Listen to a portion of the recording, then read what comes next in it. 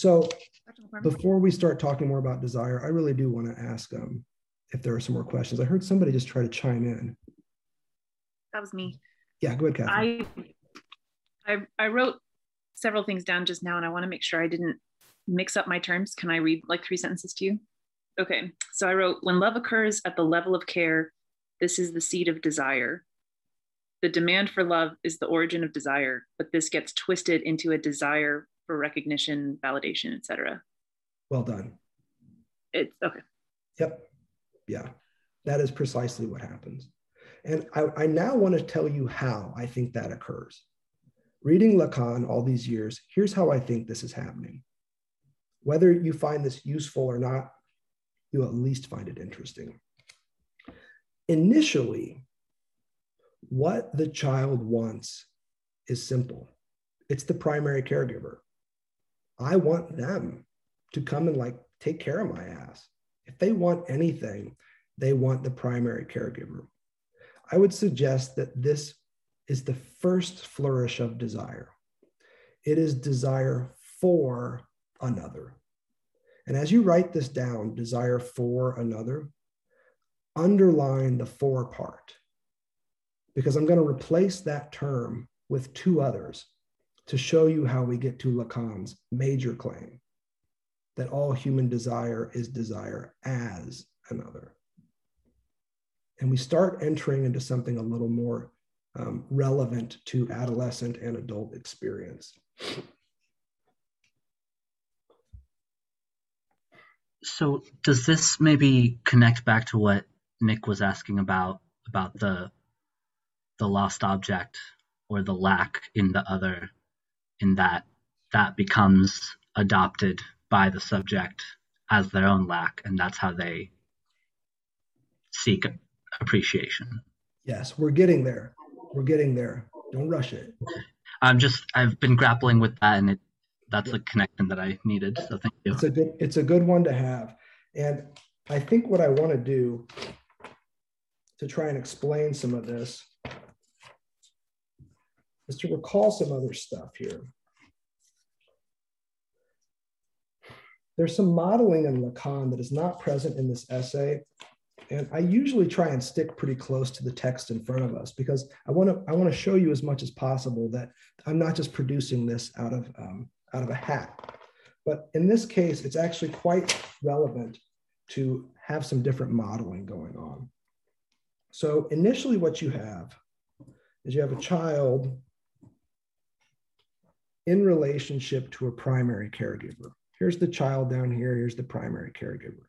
And the child's desire for the primary caregiver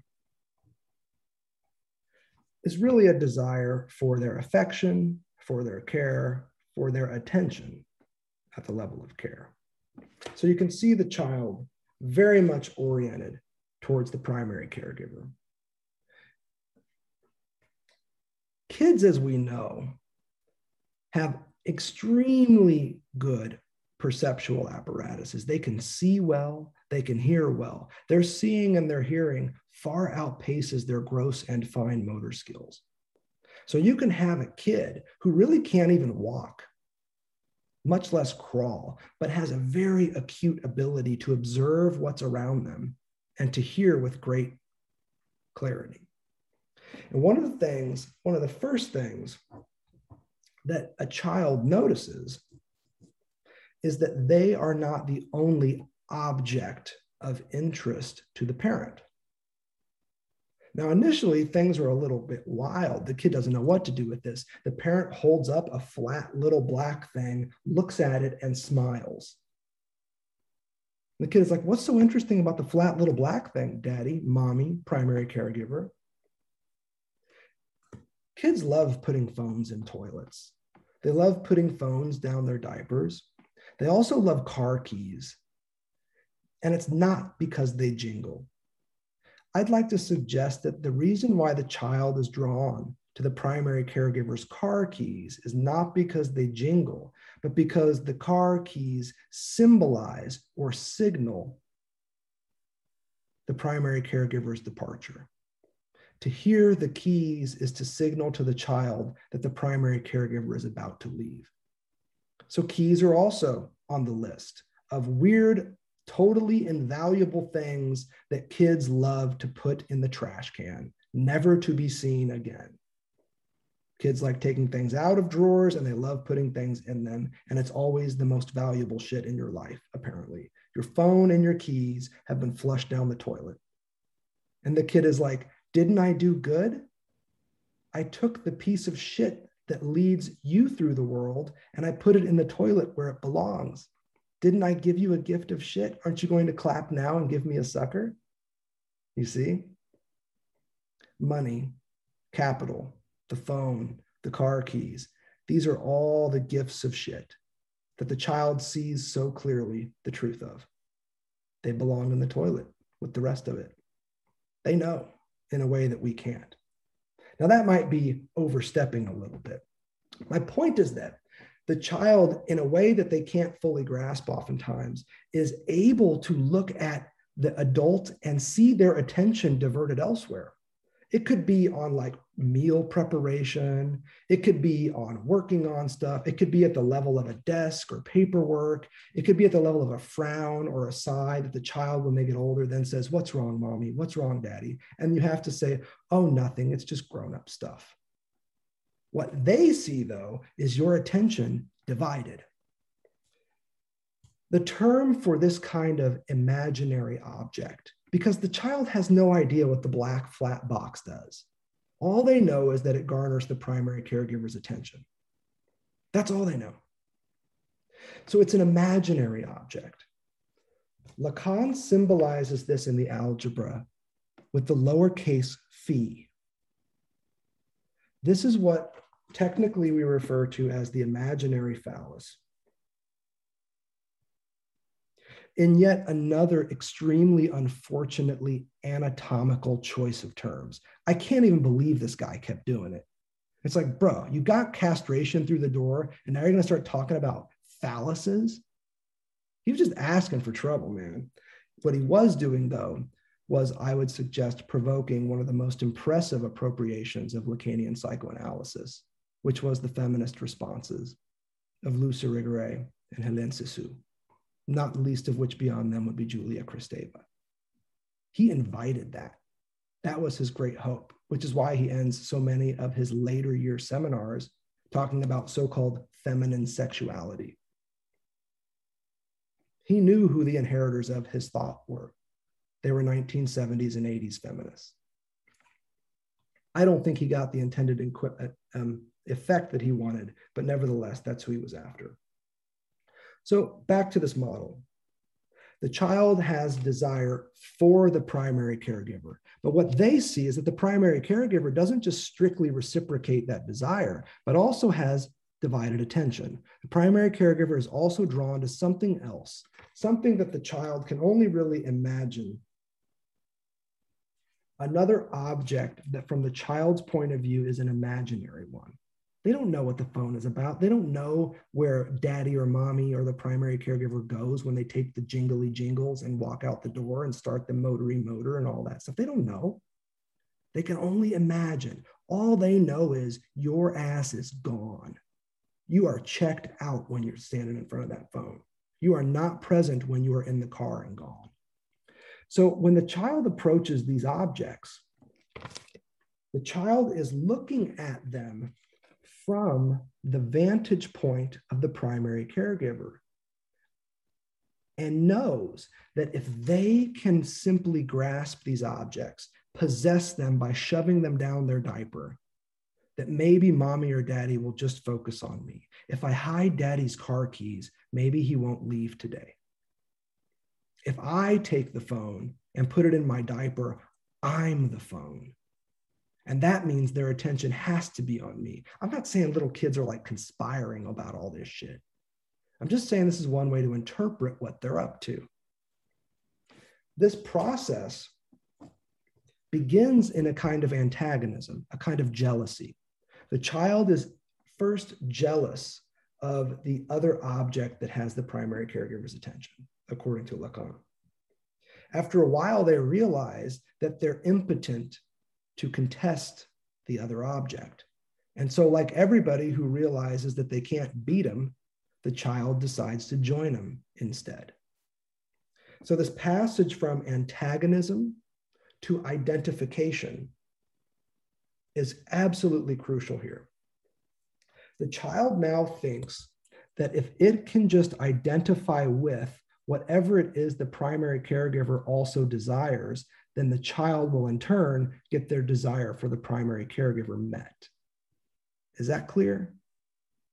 That was wordy, I know. Can you run it back? Yeah. The child suspects that if they can identify with what the primary caregiver also desires, then the child can have their desire for the primary caregiver met. Because if the phone is in the child's diaper, now the primary caregiver doesn't have isolated access to the phone apart from the child. You see? So you create an identification between these two elements, and the child gets the parent's attention. And that's oftentimes what happens, by the way. The parent is busy doing all this other stuff, and the child grabs something of value and runs down the hallway, and the parent's like, hey, wait a minute, where are you going? Give me that, give me that. You get it, I'll play with it, I'll play with it. The child's like, fuck you, man, at least I got your attention. That happens on a regular basis. It's quite a normal thing. For us, though, I want to notice how our terms shift. In order for the child to have its desire for the primary caregiver met, it has to identify with the desire of the primary caregiver. It's a shift from the desire for another to appropriating the desire of another. The child doesn't find your car keys inherently interesting. That's what I'm arguing here. It's not because they jingle that the child is drawn to them. They are drawn to your car keys because what those car keys signal to them about you and your comings and goings. They're drawn to your phone not because phones are inherently fascinating to babies. They're drawn to your phone because they see it amusing you, and they want that attention. So the idea here is that the child identifies with the imaginary object by shoving it in their diaper, but also by trying to be like that. You see, a child can just as easily be sitting on the couch with a primary caregiver and watching TV, and an image pops up, and the parent says, oh, wow, isn't that an impressive dress? The child looks at that and says, okay, that meets the parent's approval. I'm going to want to dress like that. I get a dress like that. I'm going to get that kind of approval. The logic isn't more complicated than that. It's not complicated at all. In order to have the desire for the primary caregiver met, the child learns that they have to appropriate and accept for themselves what others want. The shift is now from desire for another to the desire of another. Now, if you think this is just about child development, I'm not doing my job here. Because think about it this way. You're in high school. You've got your first crush. And you know they're into a very particular band. I don't know why I'm whispering, but we're just going to go with it. You know they're into a very particular band. You don't really like that kind of music, but you really do want them to notice you. So what you do is you go on eBay and you get one of that band's t-shirts and you wear it on the day when you know you're going to run into that person in a homeroom or whatever the case may be. And you know, or at least you suspect, that if you identify yourself with something that you know this other person really likes, that they are in turn going to like you. And they're like, whoa, I didn't know you listened to X. And then you say some dumbass shit. You're like, yeah, I'm one of their biggest fans. Or yeah, I've been listening to them. I saw their first show, blah, blah, blah. And then you're in some sort of heated competition about who's the OG fan and so forth. This logic goes on and on and on. I would even suggest that when you wake up in the morning and look in the mirror to get dressed, you're playing the same damn game. You're not asking yourself, do I like these pants? You're asking yourself, do these pants make my ass look big or small or broken or busted? The missing part from that question is from the vantage point of another, because that's what the mirror gives you. The mirror gives you and allows you to inhabit the position of another and to decide on your own desirability based on that perspective taking. That's what we're up to here. This is a logic of desire that pervades human experience. It's about always judging yourself and your attractability, your attractiveness based on what you think others want. By identifying with and wearing the clothes that you think, having the haircut that you think, and all this stuff, you make all the moves that you think other people find attractive in order to have your desire for them met. And let me just remind you, your desire for them is founded on a basic, insatiable demand for love. And you can see the profound dilemma that this causes. Because now what you are taught in this process is that the best way for you to be loved is to become something other than yourself. You're only lovable insofar as you perform differently based on somebody else's perspective. Problems arise in this regard. Desire for gets sublated or reconciled in desire of. But my point about the mirror is that the only way to properly determine the desire of another is to try and view the world from their perspective, which is the third displacement, desire as another, which is what the mirror allows you to do. It allows you to see yourself from their perspective and ask the question, am I closely enough identified with what society wants from me to be attractive, to be lovable? Desire for, sublated in desire of, and achieved through desire as another.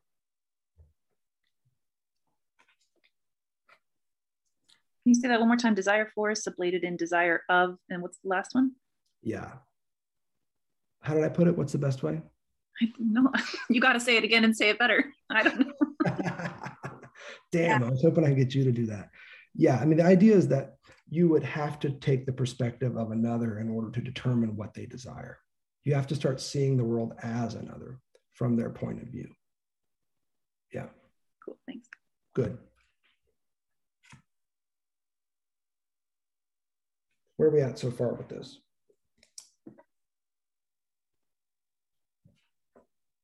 If you want me to add some more terms, the primary caregiver is what Lacan's going to call, and this is probably going to piss you all off, the maternal function. Not because it's done by a mommy. It's a function that anybody can play. If you have ears to hear this, if you've done your Freudian homework, this is like a pre-Oedipal phase that we're describing here, which only really leaves, right, the paternal function. How does that fit in? Where does that come into play? When you're ready, we'll go there. It's 4:30. We're in our last hour. What else is on your mind? What other questions can we answer as we get into desire?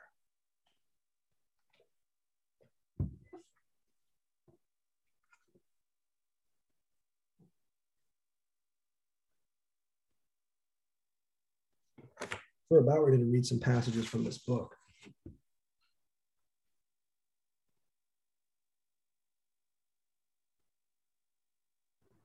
I say 4, John.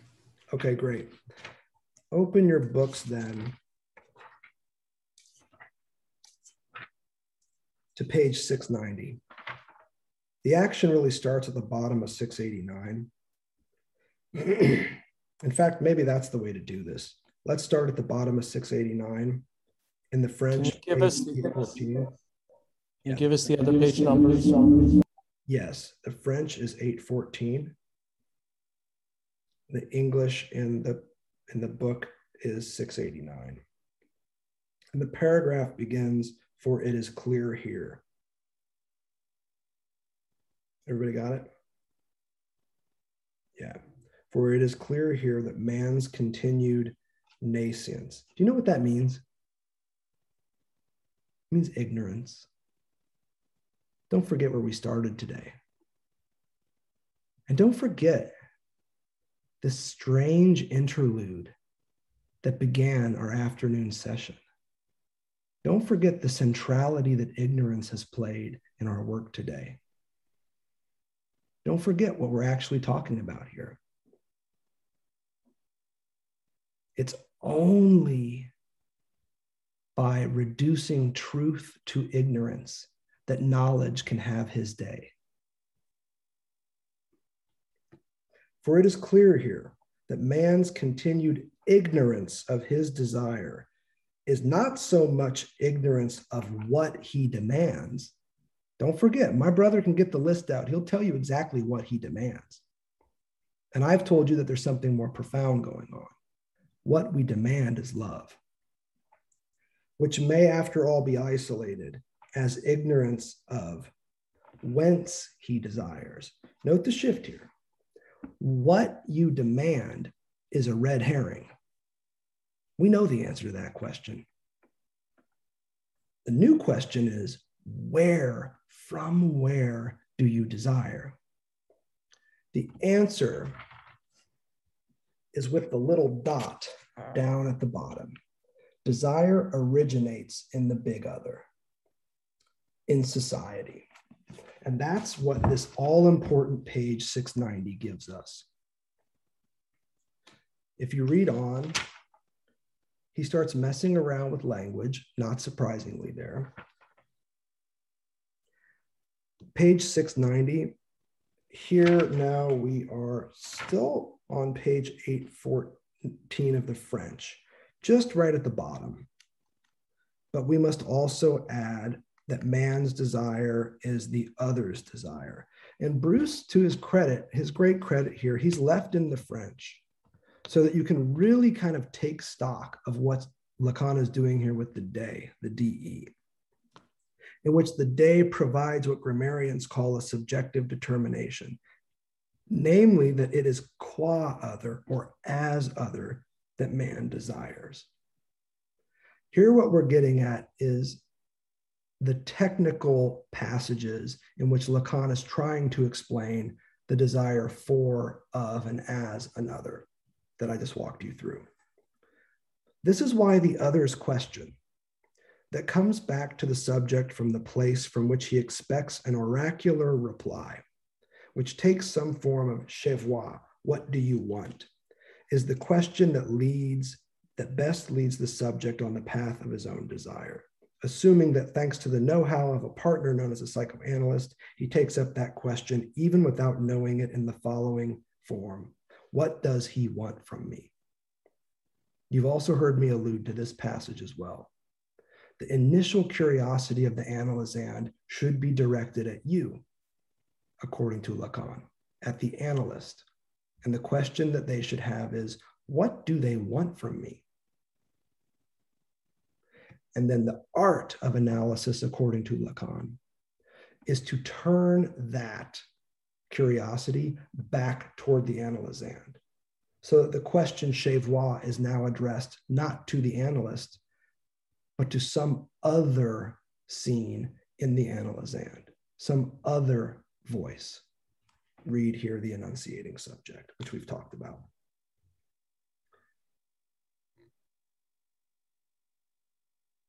We're almost ready to transition to fantasy, but I want to spend a little bit more time working on this question.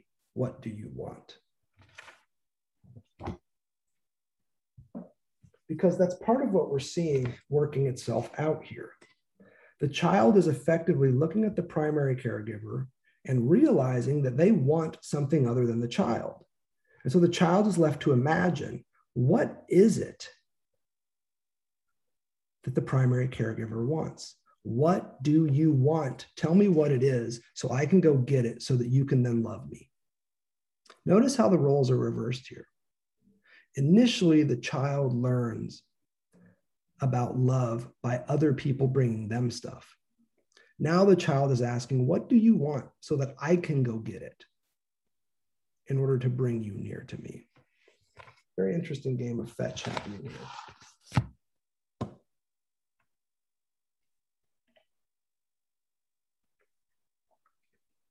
I'm just scanning around here, looking at notes, looking at some of these diagrams that we've worked on.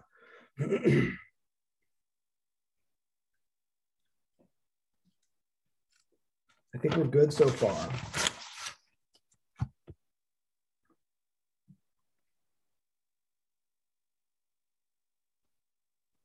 Maybe it's worth taking a little more focused approach on desire. On what I told you earlier was the difference between the question of what and the question of why. The easiest and unfortunately the most incorrect response that scholars have had to Lacanian theories of desire is to focus on the what question. What is it that you desire? Far more important, I'd like to suggest, is the why question. It's not a question about what you desire, not what is your desire oriented towards. It's a question about why you desire that in particular. It's a question of cause. The answer to the question of why is an answer to the question, what causes desire? Now, I've told you that desire takes root in the demand for love, the insatiable demand for love.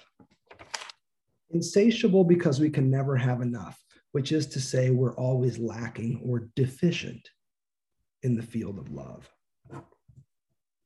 Which puts us on the path here. I've also told you today that the basic cause of desire is lack. And it doesn't need to be more complicated. I don't know why people make this so difficult. It's simply that you can't want it if you already feel like you have it. Technically speaking, you can't desire something that you have. Desire doesn't work that way. Desire is only caused by lack. You can only desire things that you feel like you do not have. In other words, things that you lack. The answer to the question of what I said gets twisted from a demand for love to a desire for recognition, for acknowledgement, for approval from others. And I hope that at this point, I've shown you how that's the case. In the shift from desire for to desire of to desire as, you can see that what the child turned adolescent turned adult fundamentally longs for, what they fundamentally desire, is the approval of others. But in order to figure out how to get that approval, they have to desire themselves as others, which is to say from other people's points of view. You see how that logic works together? The what question always suggests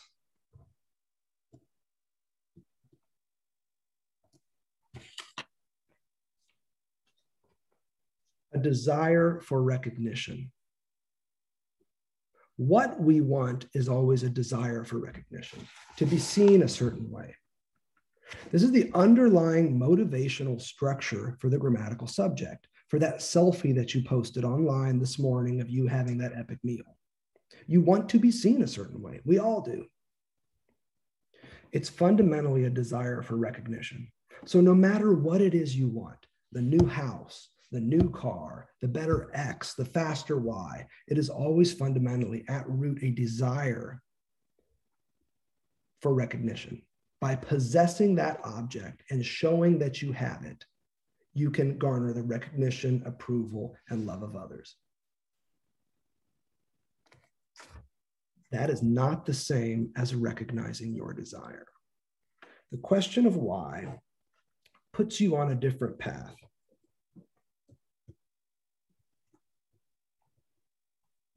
Not a desire for recognition, but a fundamental curiosity about your own desire. When you ask the question of why do I want that in particular? That particular thing, that car, that type of a partner, that education. Why on earth do you actually want to be a doctor?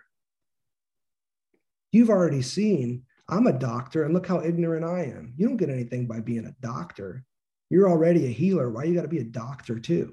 Let somebody else do that stuff. A doctor, we don't need that. Come on.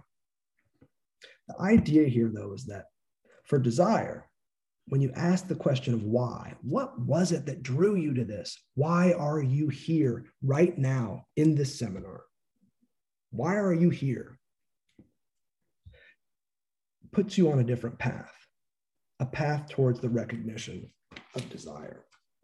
Not a desire for recognition, but a recognition of your desire. And that's different.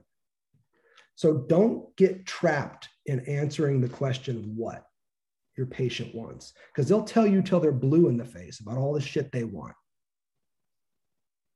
The proper question, the question to which desire is a defense, is why. Why that? And why tell me about it now?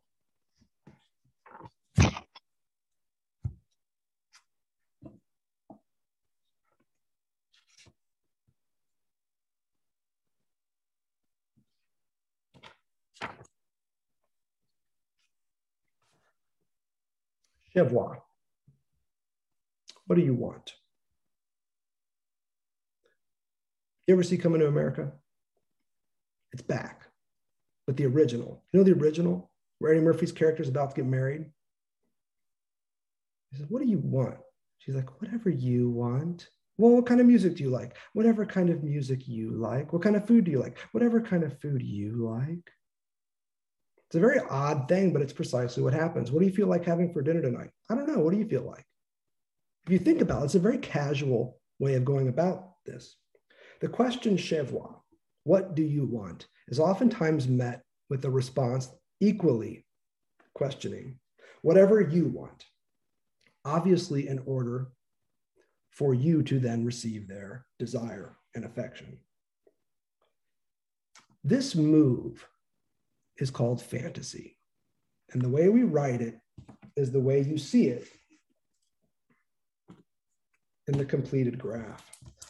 There's you as a split subject, uncertain, trying to guess what it is the other wants. So here the imaginary phallus has been replaced by something else. This notorious italicized little a. This is fantasy. Fantasy is what becomes of the desire for recognition if the analyst is unable to put the patient on the path toward the recognition of their desire.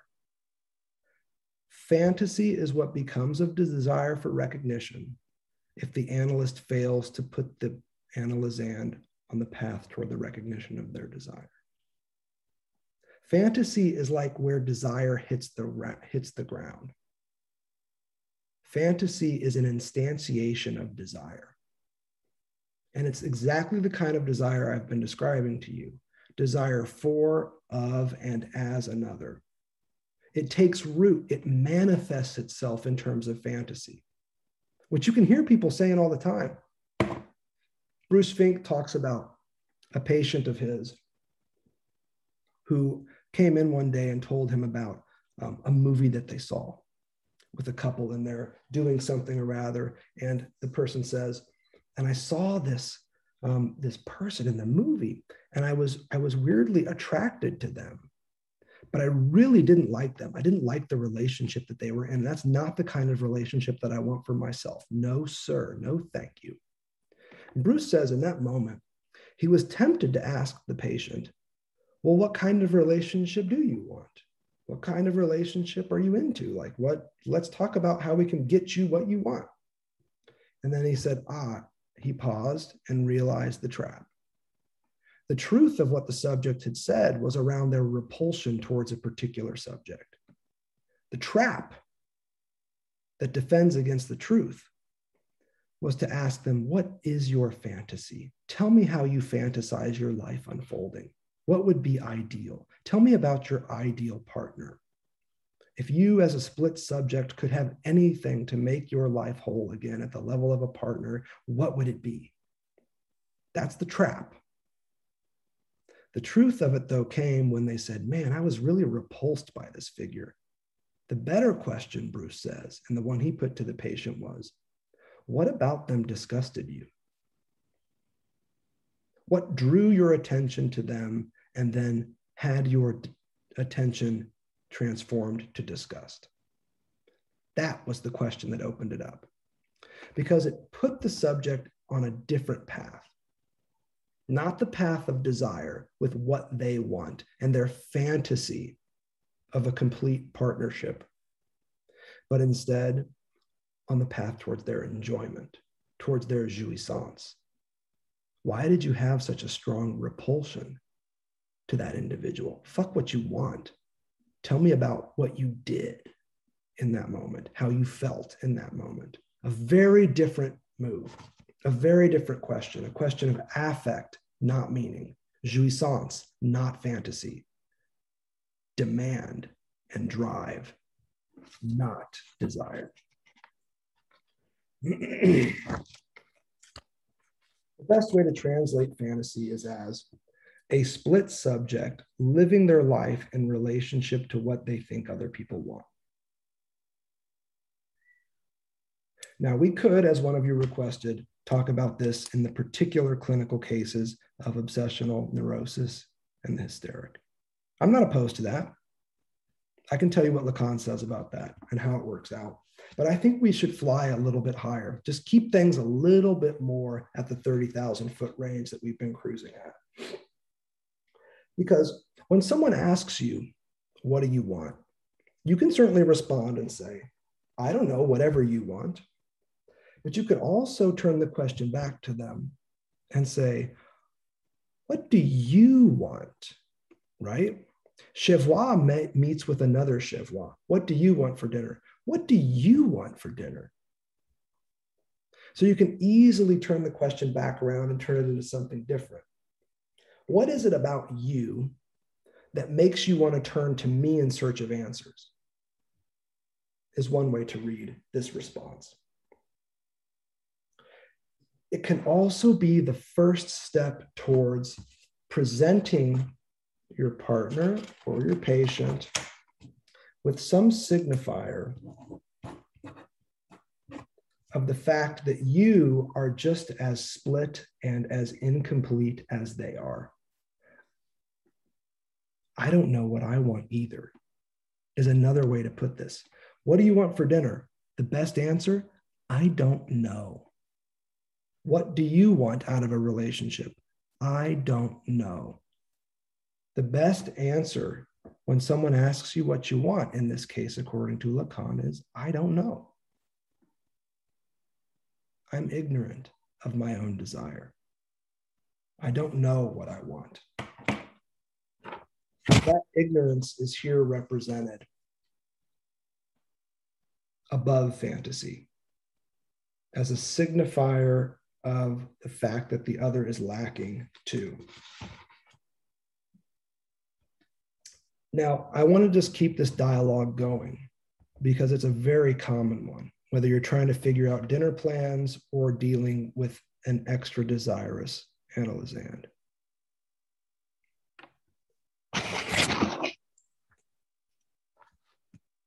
Oftentimes, when someone asks you what you want, you can respond and say, I don't know. They, in turn, can respond in the dialogue and say, oh, yes, you do. You're just not telling me. And now they're driven even deeper into imagining what it is you might want.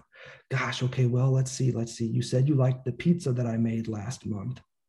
So maybe I'll try and do pizza again. The subject that is split never tires in the field of fantasy of trying to guess what it is other people want. They are never exhausted by that. And the worst thing you can do for a subject in that position is give them a straight answer. I want to show you the difference between the two using the graph of desire.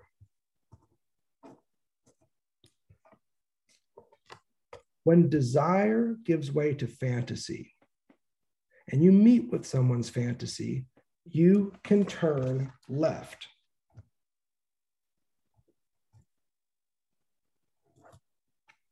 and you can provide them with an answer. You can play the omniscient being with all the answers who knows exactly what they want in life and dinner alike and tell them the meaning. The same way that the primary caregiver, by showing up with a blanket in response to a cry, determined the meaning of that cry in the field of language. The same move can happen in fantasy, which is why when you look at the completed graph, you can see that desire flows to fantasy, and from there you can just turn south and wind up in this position.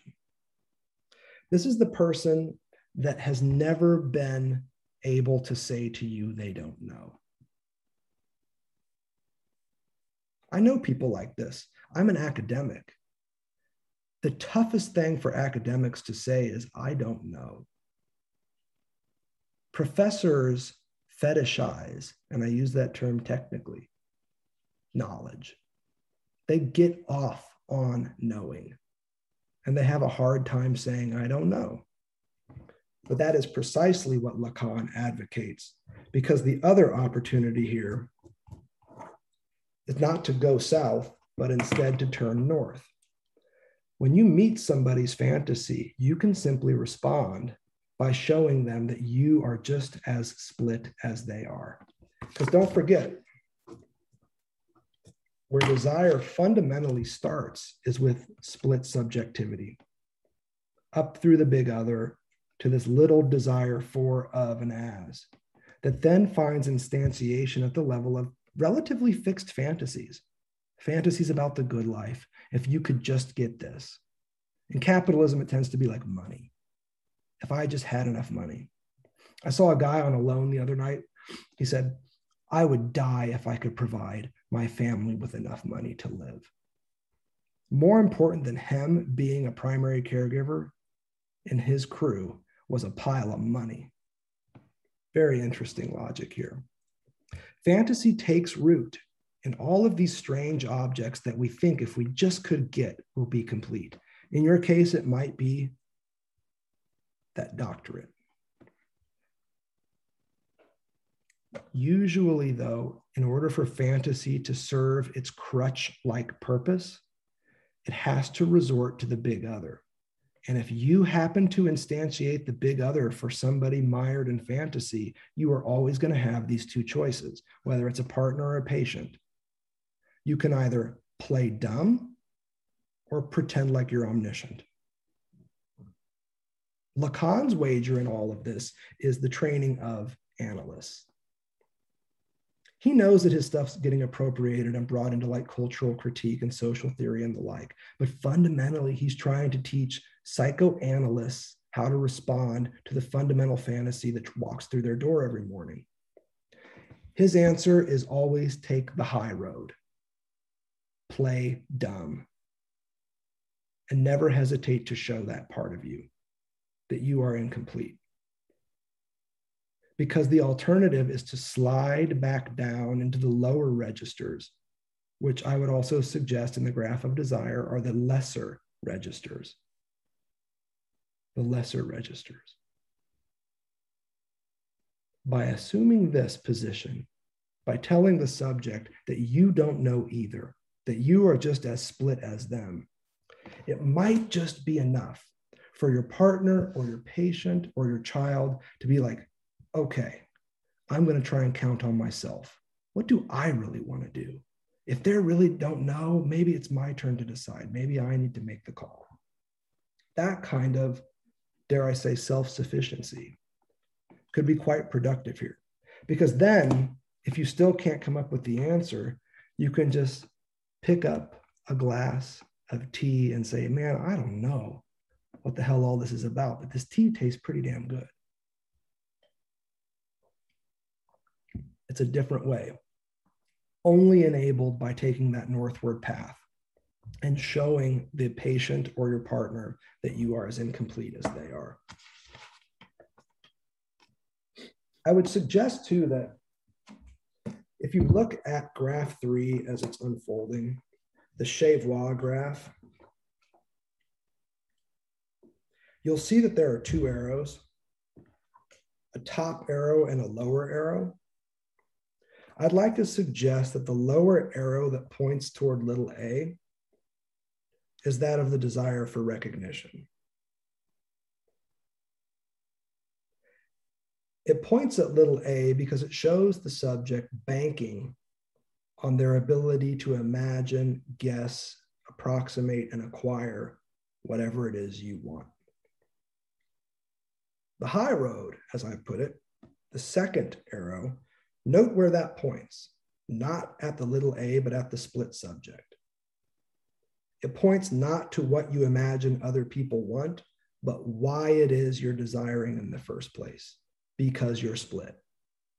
Because the thing that orients your existence is a crack introduced by language, a splintering of you into two, a grammatical subject and an enunciating subject. So it's a good way to read graph 3 on page 690. The top arrow is that of the recognition of desire, and the bottom arrow is that of the desire for recognition. Now, we've said a lot about that bottom arrow in the past hour or so.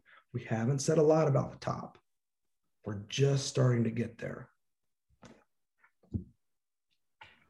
So this might be part of where we're headed, but if there can be a lack in the other and it can appear qua split subject, right?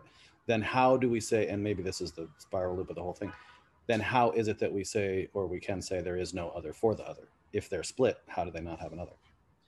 Lacan's point is that because the other has no other, if you want to go down that road with him, and he wants us to, that's how he's working it in here. And he's inviting us down that path. He says the reason why there's this bar in the other is because there's no other of the other. Now he's making that move. And if we go with him, what he's saying there is that what's lacking from the big other is anything like a big other into which the big other can be included and submerged. That's one way to read this. There is no other of the other, which means that the big other, if it is truly totalizing and complete, the way that I've described this big A in the circle as the treasure trove, the collection of every word in the dictionary, what can't be included in that dictionary? According to Lacan, it would be like dictionariness itself. That kind of stuff. He starts getting a little mystical here. I think there's a much cleaner and easier way to do this. I don't think that his no other of the other thing is as productive as he wants it to be. Here's what I would like to suggest. Recall what I told you about the no of potty training. The no that says, I need you to stop crying and use your words.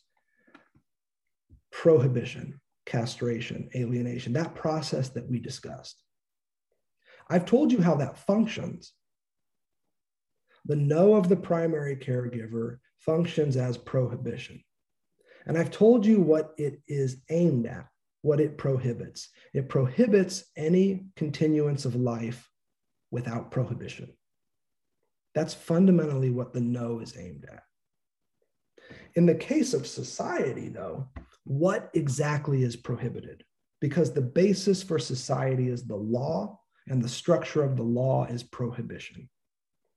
What is the fundamental thou shalt not that props up Western society?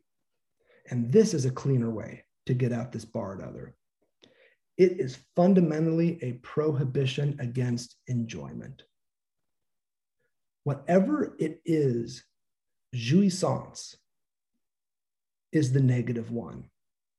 It's the missing signifier that cannot appear in the big other. The big other, society, law, the symbolic, it has no room for enjoyment. It has no room for enjoyment. The basic prohibition of society and the symbolic and the big other is a prohibition against enjoyment. The term for this, technically speaking, is jouissance. And I would just like to tell you this. Lacan is not suggesting here that the child in its bio-animalistic pure need somehow experienced jouissance. It did not. That's not jouissance. Whatever that pre-linguistic experience of the baby lizard on the rock animal, blah, blah, blah, that's not jouissance. Jouissance is what is subtracted from the symbolic in order for its totalizing claim to cohere. This is why I use set theory to talk about this, because it's the most precise and technical way to do it. If everything is packed, nothing has been left behind. What is this something that is nothing? You heard me ask earlier. This something that is nothing is a no thing, a thing produced by the no that introduces the first cut, that integrates the child into the symbolic. This no thing, what is prohibited, is jouissance. You can think about this at the level of masturbation. Little kids, as Freud well knew, and very accurately so, are little polymorphous perverts. His use of perversion is not very technical here. He's just saying that they're these like constant masturbators. Little kids go with their hands wherever it feels good. They're not genitalized. They haven't been taught that the only place they can feel enjoyment of a sexual sort is in their swimsuit zone. They haven't heard that yet. It's been something else to them.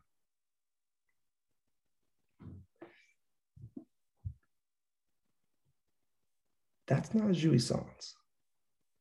Jouissance only occurs as a struck out, subtracted entity from society.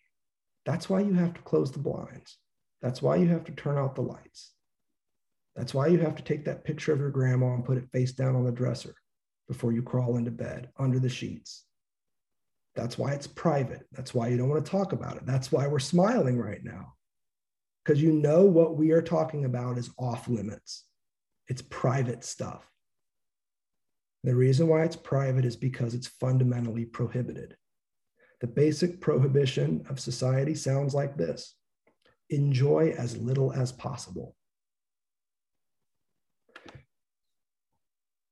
Whatever it is that the symbolic is missing and thus rendered split or barred, its name is jouissance.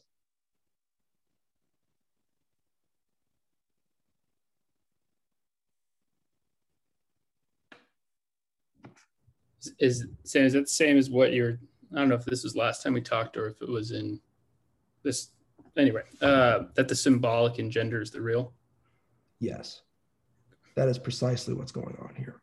We haven't discussed the real, and frankly, it's not even in this essay very much. But for those of you who have dabbled in Lacan, and those of you that have taken very seriously this construct of the real, note, the real wasn't there before the symbolic came up.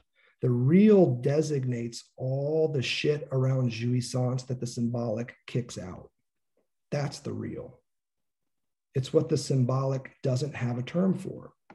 And what Lacan is here asking is, what's the signifier that we use to mark those places in the symbolic where no signifiers appear? A signifier of the lack in the symbolic. There's no signifier for the real. Give me 1 second.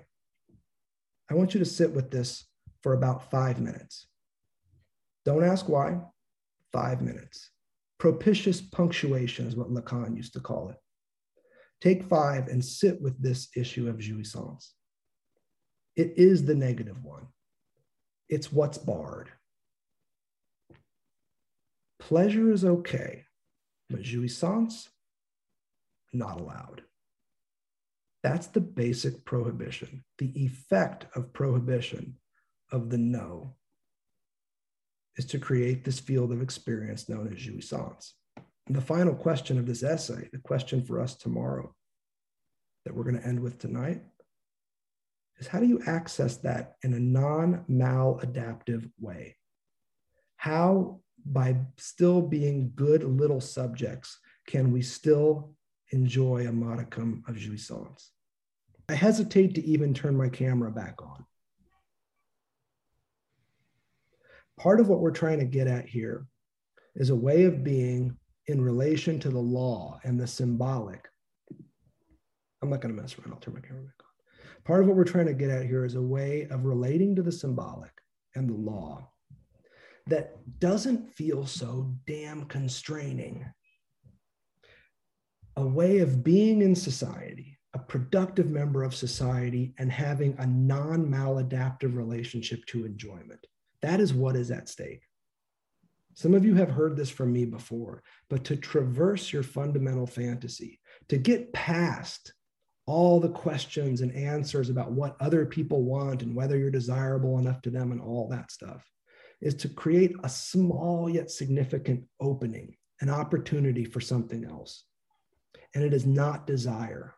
It is not more of the same, because desire only has those gears: for, of, and as another.